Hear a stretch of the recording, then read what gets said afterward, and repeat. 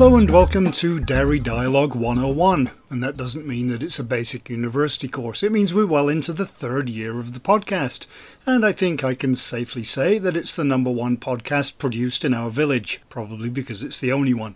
I'm Jim Cornwall, editor of Dairy Reporter, and I survived the excitement of the 100th episode, deflated the balloons to reuse for the 200th, and enjoyed the 2 days of sunny weather we had in the past week. And I think summer is officially over.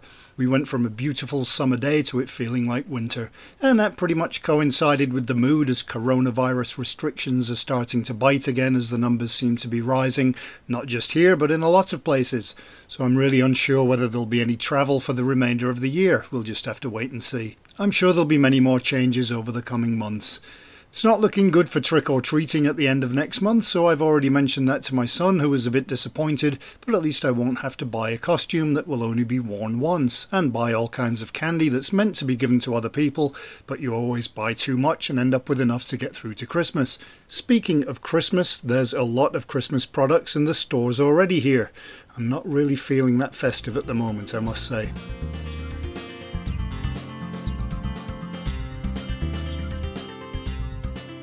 Anyway, it was a busy week with lots of interviews done and still another 5 to do this week before the weekend when I'm hoping to go walking again. I had a bit of a disaster this week as I chose a hike that was pretty miserable.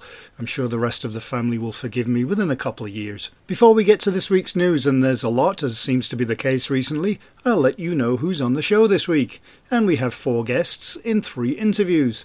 We chatted with Robin Eilander, Senior Project Manager, Microbiology and Food Safety at NIZO, the second time she's been on the podcast, and to Keith Laws, VP of Sales and Marketing at Casper's Ice Cream, and 2 people from Kerry, Celia Ride, Senior Technologist, and Janka Reka, Strategic Marketeer for Beverages with Kerry Europe and Russia. And of course we also have our weekly look at the global dairy markets with Liam Fenton from StoneX.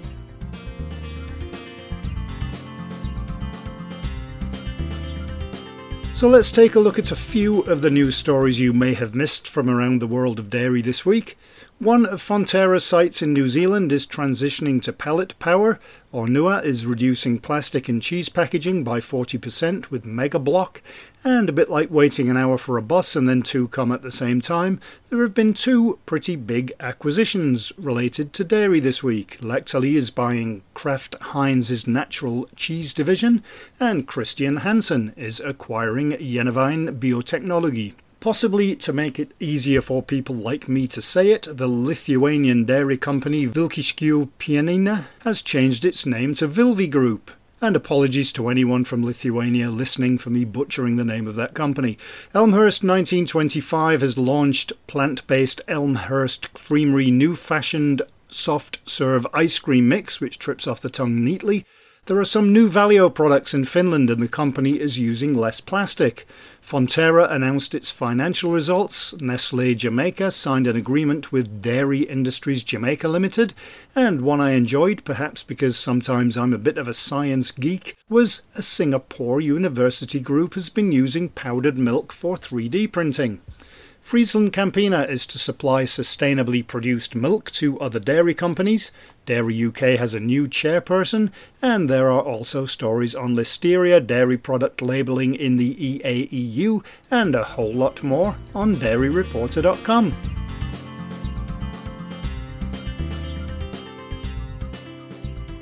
So let's start on this week's interviews.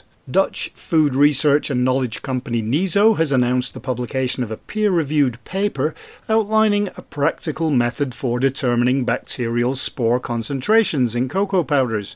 And to tell us more about what this means is Robin Eilander, Senior Project Manager, Microbiology and Food Safety at NIZO. So I wonder if, before we talk about what you did and the consortium, because there's some pretty big names in there.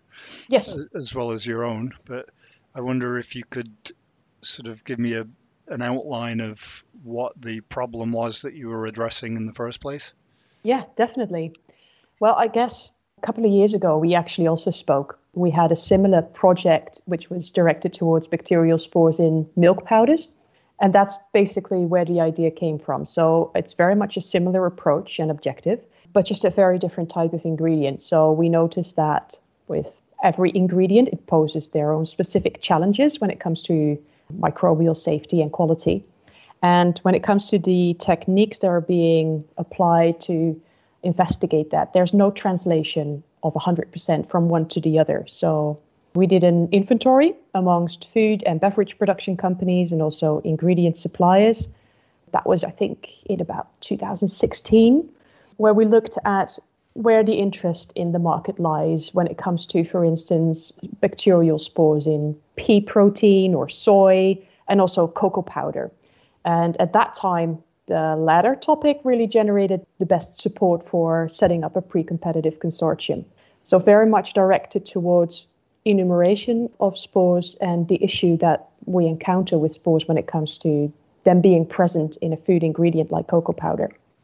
So I guess after that, we started with a definition phase, and we had commitments, like you said, from 3 different cocoa suppliers and 3 cocoa buyers at that time. We performed an inventory on the methods that they used, available knowledge and best practices that are already present in the consortium, and also, of course, relevant issues that they encountered when it came to spores. And together with these companies, we defined the scope of the project. So that was all very much based on joint needs. That's how the consortium came to existence. And during that phase, it was also mentioned by the companies that were already committed that it would be really of added value to have Tetra Pak involved as well. So that is how Tetra Pak joined as well, but they joined after the definition phase. So they joined in phase 2. And what do the different partners bring to this consortium in terms of how it all works? So every company that was involved in this consortium, they contributed both financially and also with in-kind contributions. And then you can think about delivering materials that we needed to execute the project, but also pre-generated data and knowledge that was already available with them. A lot of knowledge on their own best practices and experiences. And then during the actual execution of the project, they also contributed by performing the ring test. So we set up a method together with all of the information that we had within the consortium. And then we gathered cocoa powders and we tested them. And then all of the companies tested the exact same method on the same powders to see where any variability would lie in the execution. And from that point onwards, we optimized a few things. So all of the companies were involved in that, and NIZO coordinated the consortium, also executed activities, analyzed and interpreted the results, and we also eventually wrote the manuscript, for which every company had one lead author that was involved in the content of the manuscript and the reviewing of everything. What is the end method that you decided upon, and how long did it take? Can you give me a bit of a run through of the amount of work that was involved in this? Yeah, so I guess we did not start from scratch. So there are already many methods available within the market that are being executed. And what we know from experience is that you will always get differences in analytical results when there's different parameters within such a method. But generally, the method all has a bit of the same line. So these are classical plating methods that I'm talking about in this case. So it very much depends what kind of recovery medium you're using that the bacteria grow on, and also how long you incubate the plates, for instance. And these are quite detailed parameters that can quietly affect the analytical outcome. So what we did is we used the experience that we already had gained during the milk powder consortium, where we noticed that TSA, so that's tryptic soy agar, was actually the best recovery medium. It supports growth of the best variety of bacterial species that are spore formers.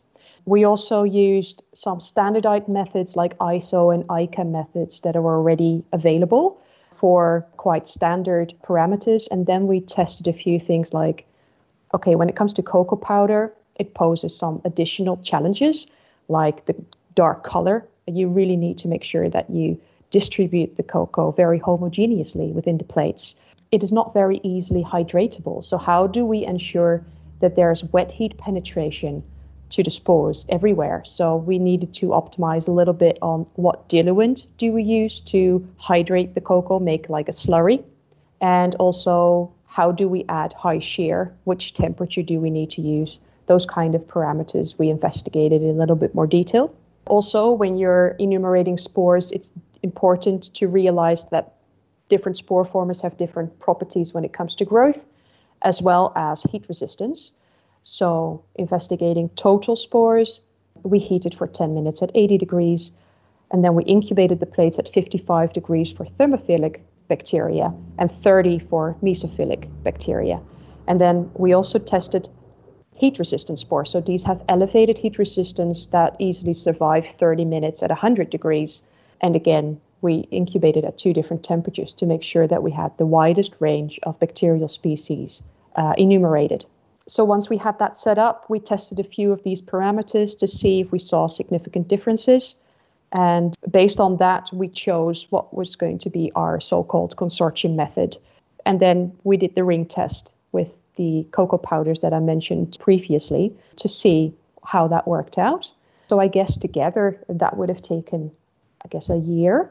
And also to see that when you also have the cocoa powder not diluted well enough, we could see an antimicrobial effect. So that was another cocoa-specific property that we saw happening that could really lead to underestimations in your counts on plates. So therefore, the consortium method was optimized again to indicate that you really need to dilute the cocoa to below 5% or 2.5 even, if possible, by using bigger agar plates or by spreading your sample over 2 separate plates so that the cocoa is diluted. So those are the type of things that we optimized on the method. I admit freely to not knowing a great deal about cocoa powder. Is this something that would be relevant globally, and are there different issues in different countries with temperatures and storage methods and that kind of thing? Yeah, so eventually what this method is really aimed for is to make sure that when you are making agreements within the market on how many spores should be or could be present within your ingredient, you really also make agreements on which method to use to actually determine such concentrations, because all of these different parameters can have an influence on the numbers that you're getting back. So I guess in that sense, it really helps the global market to have a reference method available that you can always get like, okay, let's use this method. It's been optimized specifically for cocoa powder that poses other challenges than, for instance, milk powder. And to at least get a reliable determination of the concentrations of spores within your ingredient. That does not mean that it solves all issues with spores in the cocoa powder. So the issue that we are still dealing with is that it's unknown what the relationship is between the actual concentrations of spores in cocoa powder and their survival during processing and the actual rate of spoilage of a finished product. So the issues that you could have with spores surviving processing and germinating and growing out in your finished liquid product, that of course can also be very different in different countries or in different conditions. It depends on the product. It depends on where the product is stored. Definitely, if you have higher temperatures, these bacteria like to grow at 30 degrees or a little bit lower, so ambient, but not so much refrigerated, for instance. Yeah, and then you can also have the other ingredients in the product or the packaging or post-processing contamination. Those things are all not included in this. So it's really a method at the first stage to determine microbial quality when it comes to spore formers in a cocoa powder and to reach agreements on what are acceptable concentrations. Because we cannot set specifications to improve, for instance, the preservation of the finished product, simply because the correlation is not known.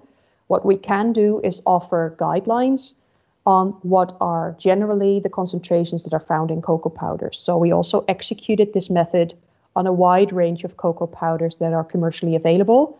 And that data is also described in the manuscript that we published on what are generally the concentrations that are found. So you can see what stands out and not. So generally, concentrations of spores are quite low in cocoa powder. And so what are the implications for, especially because this is dairy, then for dairy companies, is it really just to try and minimize waste at the earliest stage possible? Definitely. The bacteria that we found, which is actually in agreement with some other microbial ecology studies that were being performed on cocoa powder in the past, these bacterial species are generally spoilage bacteria. So it's not really a food safety issue that we're dealing with here. It's really, on occasion, spoilage issues.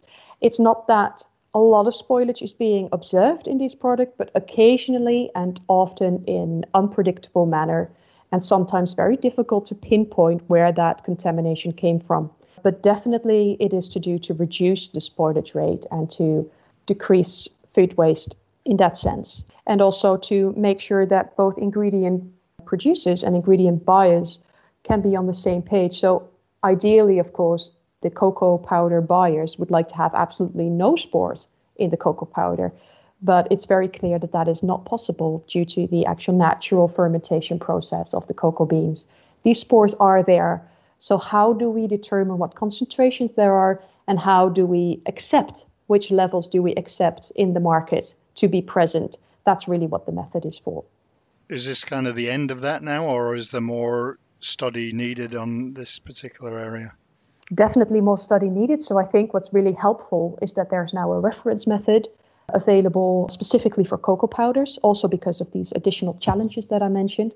There is, in fact, an ISO work group to help standardize microbial detection and enumeration in lots of different foods and ingredients. So we made sure that this work group is aware also of the work that we've performed in this consortium.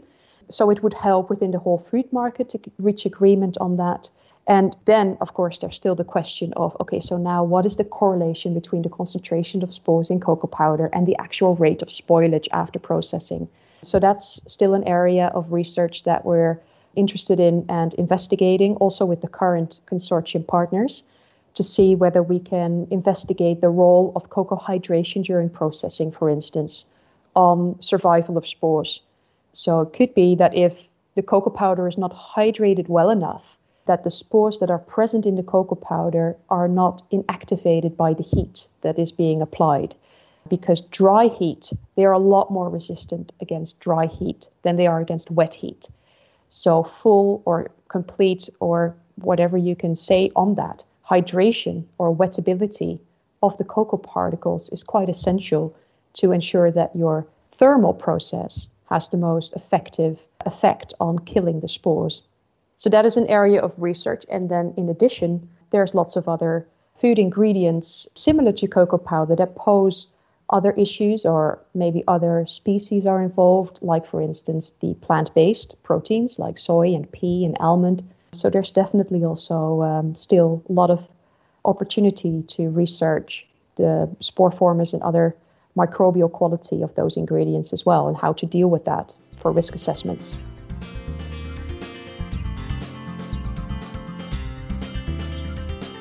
Next, we head to Northern Utah to talk to Keith Laws, VP of Sales and Marketing at Casper's Ice Cream, about how the coronavirus pandemic has affected the ice cream industry in the US and what Casper's has been doing to respond. Could you first just give me a little bit of background about Casper's Ice Cream? We were founded in 1925. Our manufacturing facility is located on the original farmland that the founder owned. His parents owned, I guess. So we've kind of stuck pretty close to our roots here. We're a third generation family owned still. Our main focus is ice cream novelties. We started with ice cream on a stick dipped in chocolate, and that's what is our main items. And then we transitioned into sandwiches. So novelties are main bread and butter items, but we have moved into doing cups and push-ups and other forms as novelties as well as some half-gallon products. Our main brand is a Fat Boy ice cream. Most people know us by that rather than Casper's. And our items are sold across the U.S. Pretty much every state you can find our items. We have 3 of our own brands, and then we also do a fair amount of co-pack for other national brands as well. As far as having lots of products and lots of different, you're doing the stuff for other companies, is that something that really helps when it comes to being diverse enough to survive things like the pandemic? And I was wondering why ice cream has done so well and how some companies have struggled and others haven't. Yeah, so having co-pack definitely helps. We built a new facility about 4 years ago, so we increased our capacity substantially. So we started to focus a little more on some co-pack business to help kind of fill that capacity for now. And that has really taken off this year. It's been 20% of our business, but this year it more than doubled. So it started off rather slow, but as soon as the pandemic hit, the phone's been ringing off the hook. Everybody's in the same boat as far as just needing production capacity. So as far as ice cream doing so well during this pandemic, ice cream is a comfort food, and people have, gravitated toward those foods during this uncertain time. And then we went through our stock up period. All the shelves were bare, so people were basically picking up anything that was on the shelf. So I think all categories were doing very well, through this time. I think the other thing with ice cream is being in the frozen, they're able to take it and they're able to stock it a little bit. It has a long shelf life in their freezers. Is that why some companies have struggled? They just can't meet the demand? In talking with most other manufacturers, we have relationships with a number of them in the country, and we've talked, kind of what they're seeing. And I think because it's such a cyclical business, most of us stock up, in the springtime or late fall, and we kind of have a safety stock, and you're built into it because capacity typically during those July, August months, you can't produce what, the demand is typically. And so you've got this safety stock in there, but everybody ran out of their safety stock so early on that when the real season hit and you had that on top of the pandemic, keeping up with that demand was nearly impossible. And then you had restrictions on employees, how many employees you could have, and people were scared to come to work. And so you lose capacity that way. And so right now, that is the struggle, is finding employees and getting the products made. Even if you have line time, you can't get the bodies in to actually produce the products. I was going to ask you if it was just recognizable brands that were being sold during the pandemic, but you said the shelves were bare. So I guess it's just a case of if it was ice cream, it was selling. Yeah, it has been. And it's created, a lot of opportunities that way. You have retailers that are just looking for anything to fill the shelves, and they had promotions planned for displays and things like that. And those companies that had committed to those now can't fill those orders, so they're scrambling to find products. So we actually had an opportunity. We had a product line that we had produced a bunch of items. It didn't have wide distribution, and that line actually had some capacity. And they came to us and said, do you have anything, what do you have that we can put in those doors? And it ended up, giving us nationwide distribution on an item people otherwise wouldn't have seen. So it's created some good opportunities that way. Are you seeing any different trends within the ice cream purchasing, or is it just if you produce it, it'll get bought? There have been. When you look through, pints were really going crazy over the last few years. People are tending to kind of go towards more single serve, individually packaged items, especially, when compared to like a half gallon. Everybody's up, but we're seeing a little bit larger spikes, I believe. And it's because of that. There's a confidence in having those items. They're individually wrapped. They know they're safe. You don't have multiple people scooping out of the same container and sharing as much. And so I think we're seeing some trends in that direction that's really helped novelties jump a little bit more. How have you managed to do reasonably well out of this? I guess when I was first contacted about this, it was mentioning that a lot of companies are struggling, but you seem to be doing okay. Where's that difference lie? I think a lot of it has to do with where we're located. We're in a very rural area, so we haven't been affected as much by the pandemic as a lot of other manufacturers have. We weren't ever restricted on the number of people that we could have within our facility. We obviously took it very seriously, made sure that everybody was wearing, proper protection and socially distancing as much as possible. But because of our rural location, we were able to keep running at a pretty heavy pace. Like I said, the thing we're struggling with right now is actually our valley was listed in a news article as having the lowest unemployment rate in the country. So a lot of places in the country are dealing with massive unemployment rates. We're down in the mid 2% range for our area. So finding people to come in has really been the struggle. But we've been able to keep going pretty good. But we're like everyone else, we run out of safety stock, and now we're just trying to figure out which items, have the highest demand and keep running those as much as possible.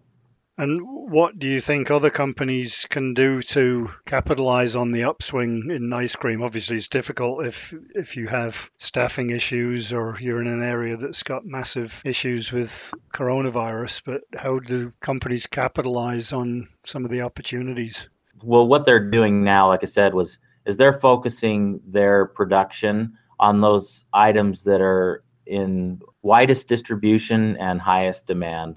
We've heard a number of manufacturers who, they may manufacture 30 SKUs, but they're saying with what we're limited to, we can only focus on the top 10 to be the most efficient to get the most product out to the consumers. It's really kind of what everybody's doing. They're just trying to hold on and just get as much product out onto the shelves as possible. And are retailers struggling with this as well, or is it really just everybody's having a hard time, I guess? Yeah, everybody is. I mean, the kinds of growth that people are seeing it's just unprecedented. When you start looking at the data, you're seeing growth in the high 20% range or whatever, but that's, overall for us, we're seeing demand that's for the last 13 weeks, that's 40% over last year. And the surprising thing is, okay, if we can get to September, we can kind of get our feet under us. That's typically when the season slows down. But the last 4 weeks have actually shown an increase like over 60%. So it doesn't seem to be slowing down quite as quickly as we'd kind of hoped. Not that you want sales to go down, but it's a real strain on relationships when you can't meet orders and things like that. And the retailers, they're pressuring, the manufacturers to make sure that their shelves are in stock so that their customers are happy. And so I think it creates a lot of issues all around. Obviously, this is going to pass eventually, but do you think that numbers will stay higher than pre-coronavirus levels? I believe they will. I think that you're seeing a real shift in people's habits. They're rediscovering, eating at home, being with family a little bit, and they're trying products that they wouldn't have otherwise tried. And hopefully that means, you're picking up, loyal customers, that they'll continue to buy your products after.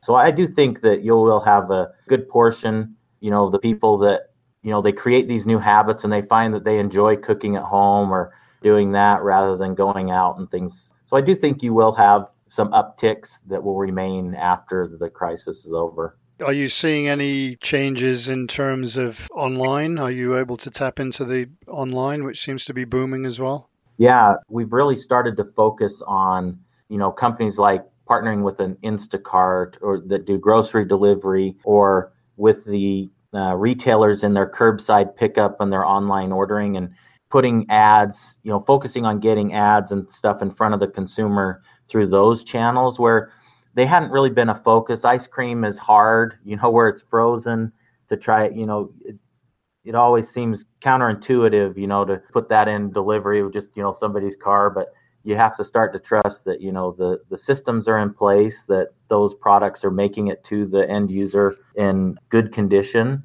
And I think that those are things you're going to see increase. They're showing that people are making fewer trips to the grocery store where they might have gone, 2 or 3 times a week. They're only going once a week, and they're creating their lists ahead of time so they can go in and they can get out.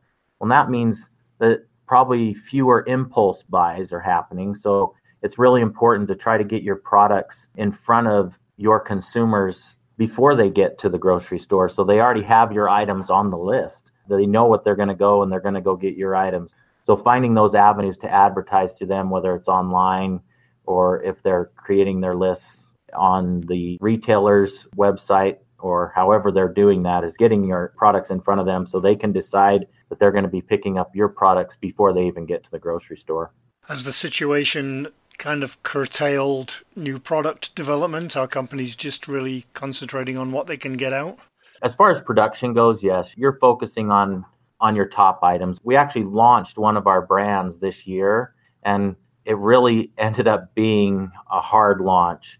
A lot of retailers reset their stores right at the time that this virus started spiking and making the news. And so they put all those things on hold. So they had their sets, and you were told, okay, we're going to put your new items in. But then they decided, you know what, it's not safe to have our employees in there doing that. So we're just going to leave our sets the way they are. So we didn't get a lot of distribution on those items that we had hoped for. So for us, we're going to basically look at this next year as a reset, and we're going to be relaunching those new items that we had. And so we'll add 1 or 2 new items this coming year, but we're mainly looking at almost like a redo for this next year for that new brand. But I don't think innovation is going to be stifled in any way by it. I think things will continue. The novelty category traditionally is one where people are coming up with new ideas all the time.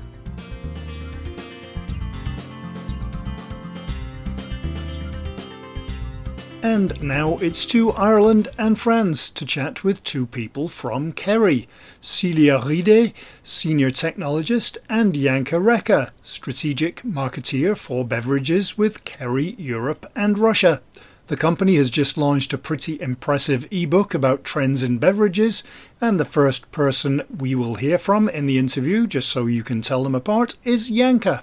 I read the ebook. It's really detailed. I wonder if you could tell me why first you developed the publication and who it's aimed towards, sort of the companies that you're targeting with this, and whether it's a global initiative or just within a specific region. So the focus of the ebook is really Europe and Russia geographically, and we are aiming towards both food service and retail beverage manufacturers and brand owners. And really, I guess, in terms of what categories we are looking into, we really wanted to create a material that is useful for tea, coffee, cocoa manufacturers, refreshing beverage manufacturers, and nutritional beverage manufacturers, as well as dairy beverage manufacturers or alternative dairy beverage manufacturers. We really try to create something that has a little bit of everything for all these categories, because we see that functionality is really something on the rise. I guess the only category where it hasn't really appeared yet, at least in Europe, is alcohol, but who knows what the future brings. So we consider it to be very important to talk to these manufacturers and also in some way to showcase the wide range of capabilities that Kerry has in this space, from taste modulation, taste masking, through to functional ingredients until our Healthy Halo Botanica range. And how has this sector changed and grown in the past few years? I think from the publication, it's quite clear that it's moved a long way. Celia, do you want to take this one? Yes, I would say that the functional beverage category is very dynamic. Initially, it was very specific to niche market, to very sportive and athletes looking for performance in very specific formats like protein shakes or bars. But now I would say with the growing awareness of the public on the impact of food on their health and wellness, it's reaching a lot broader audience.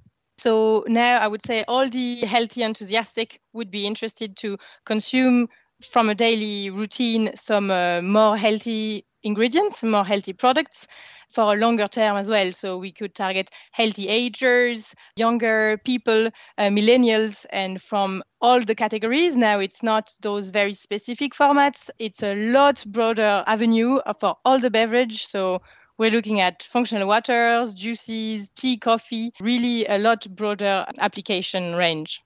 Building on what Celia said, that I guess the quality of these products and really the expectation of taste drove up together along with the trend and along with the new products being launched, the new formats being launched, that, we see the Halo Top ice cream that we are interested in, of course, how many grams of protein is in the product, but we are most driven by the taste.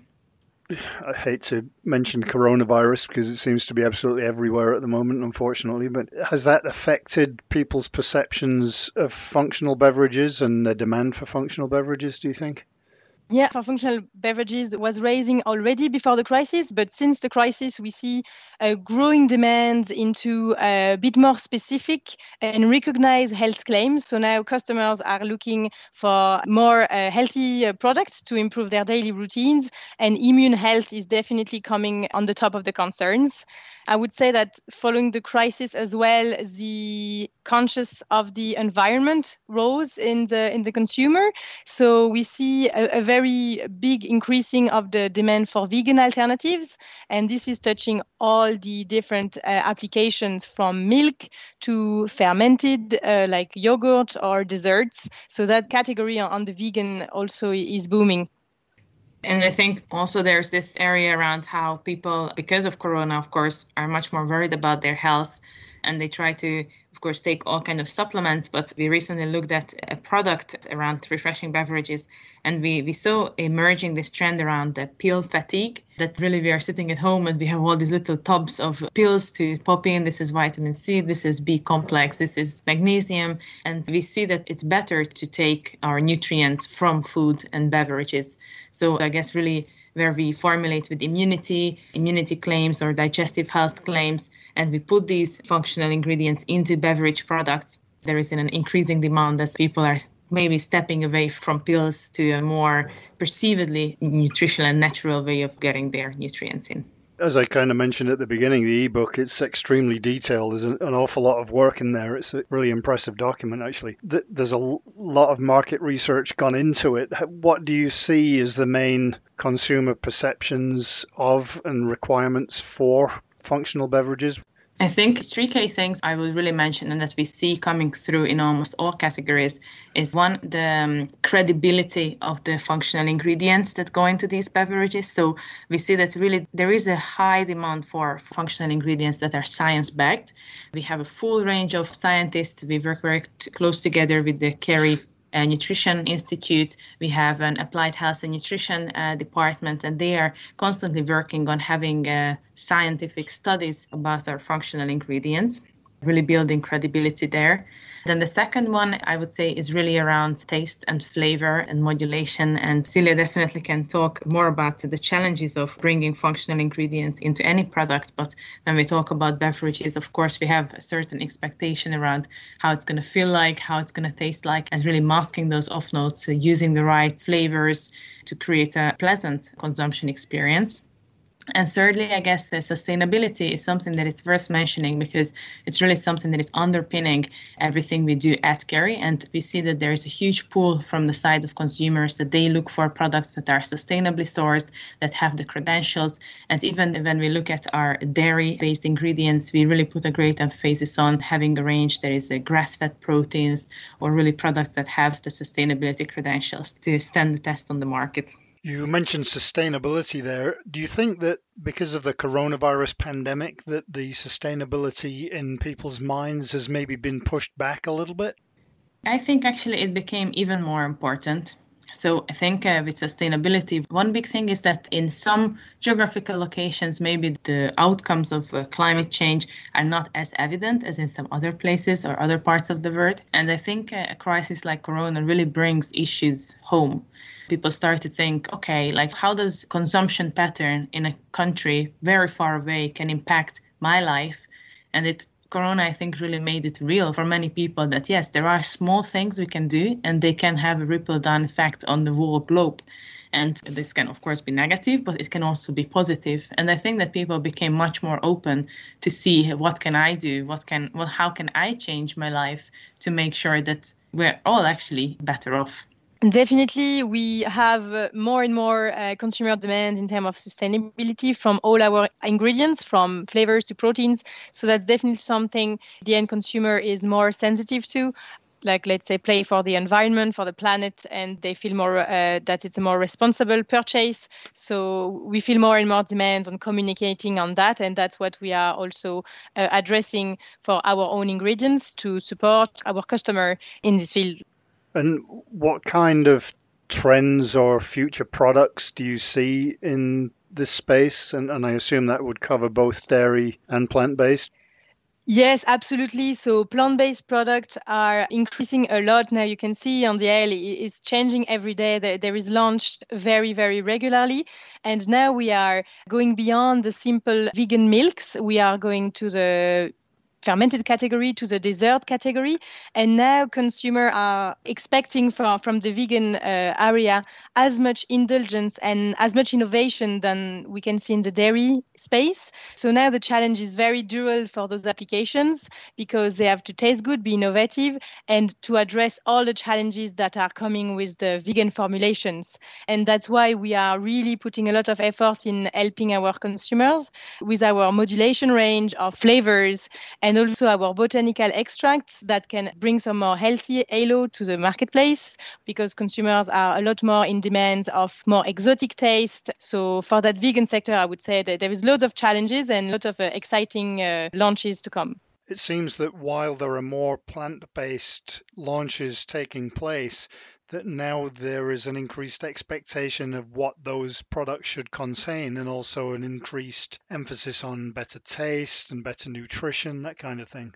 You asked around Corona and how people change and just like a little personal experience that I see many of us are working from home. We feel actually that we have more control over how we consume. We are much less on the go. And well, just based on really Instagram and I don't know if you know the Trend Spotter tool of Kerry.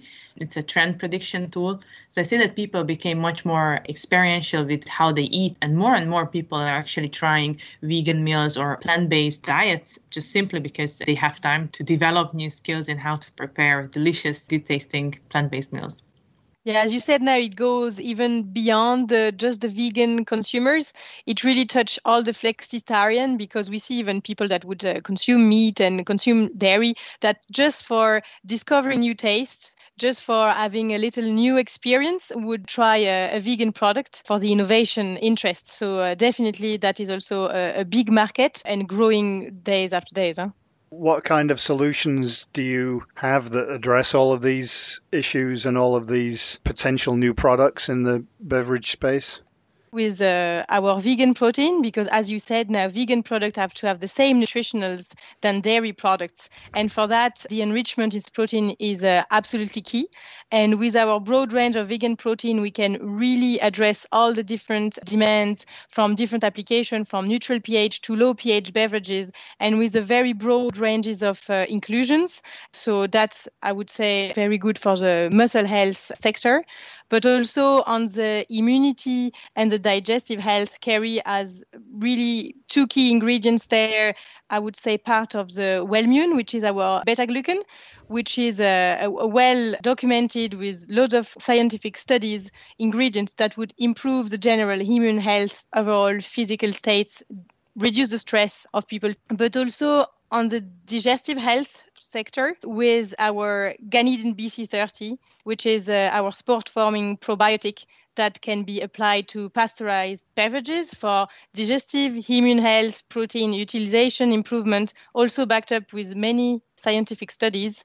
And that is really key now to be used into beverages as a new area for improving digestive health with probiotic and prebiotic. We are very used to dairy, such as yogurt, bringing probiotic for intakes to consumer. And this is very new, bringing this to beverages and to a lot of other range of application. And next to, of course, our application expertise, which is our key pillar, we have other departments working on bringing in the knowledge and the insights around innovations that we should be keeping in mind. So I mentioned before the Trend Spotter tool, which was recently launched in Kerry in the last 1 year, that we are really using to track and trace trends that are emerging on social media and on the internet and trying to bring them in-house and to our customers to see, okay, where is the industry going? What are the trends that are emerging? Will they actually become something mainstream or stay more niche? So we have this tool to really monitor what's coming. Then we also have innovation programs running in Kerry. I don't know if you heard about the Eat the Street program, which is really our own innovation program to discover what's out there on the market and how can we develop the products of customers into something that is slightly better on taste or on flavor, really bringing in innovation from all around the globe and see how we can evolve the products further. Then we also have a great regulatory team. I think around functional beverages, regulatory claims and labeling is something that is highly different across all continents, all countries. And we have a whole regulatory team with the expertise on really the latest updates on labeling requirement, because it's also changing almost every year, every month, what is allowed to be on the label and what is not allowed to be on the label. So we have a whole department looking after that segment. Kind of backtracking a little bit, you mentioned all of the ways that you work with your customers for them to provide products for consumers. At what stages of development are you able to help? Can you start right from the beginning if somebody comes to you with just an idea and get them right the way through to the marketplace?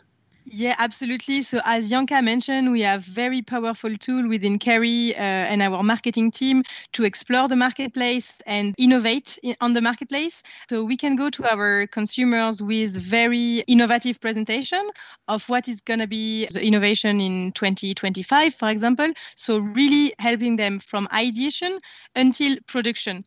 Because in the parallel of the marketing team, after that, we have a very strong application team and expertise in-house where we can help our consumers formulating recipes from the lab until the industrial plan. So we have also a very good equipment in terms of industrial machine and can replicate very easily our customers' processes in-house. So really to be able to implement our ingredients smoothly until their production facilities. And I would say that lastly, we also have a big expertise into sensory, thanks to our sensory department, with who we can support our consumers with their studies, doing focus groups, doing some profiling. If we have to rate a little bit more precisely a product to improve the taste, for example, that's something that is very common. So I would say we offer really a full package from the innovation until the production and the promotion on the market. And I guess just one more point that Kerry is also a very global organization. So we have offices across the Americas, across Asia, in Africa as well. And even within Europe, we have all these the international teams that work on these projects. So we really can bring in different perspectives from around Europe and from around the globe. And lastly, could you give me a little bit more details about the ebook and where people can get it? Yeah, so our ebook really covers upcoming trends, flavor trends, different functional areas, protein, immunity, digestive health, within that cultures and fibers. So it is really a very interesting and great tool that summarizes what's happening on the market. So I highly recommend read and download. And of course, if you have any questions, feel free to reach out to us, to our colleagues, and we are happy to get in touch. And it's available directly from the website? Exactly, yes.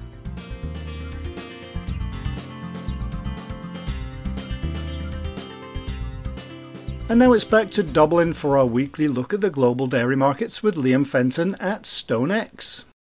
Butter continued to slide this week in futures, which was in parallel really with what was happening on the physical market. And also with cream taking a big hit, cream trading as low as 41.50 this week.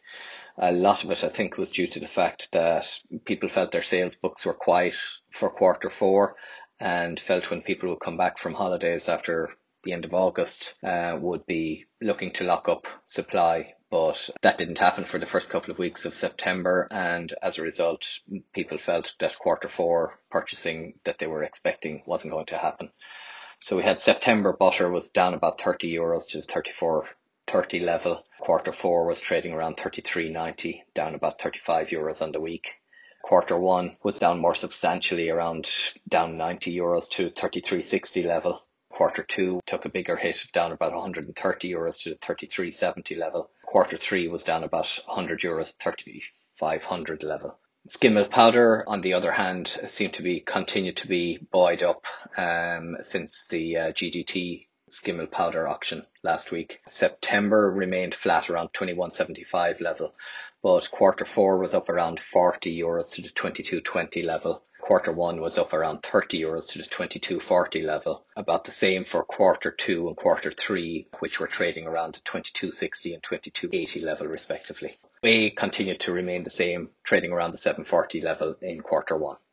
That's great. Thank you, Liam. We'll talk to you again next week. StoneX, formerly INTLFC Stone, provides risk management and margin hedging programs and services, as well as OTC hedging tool and M&A advisory services to the global dairy industry. And that will do it for another podcast. Just one more left in September, and I won't give away who's on the show because I'm not sure which ones I'm going to use yet, as there are quite a few to choose from. Too many choices, but a good problem to have. So, until next time, I hope you have a great week, stay safe, take care, and as always, wherever you are, thanks for listening.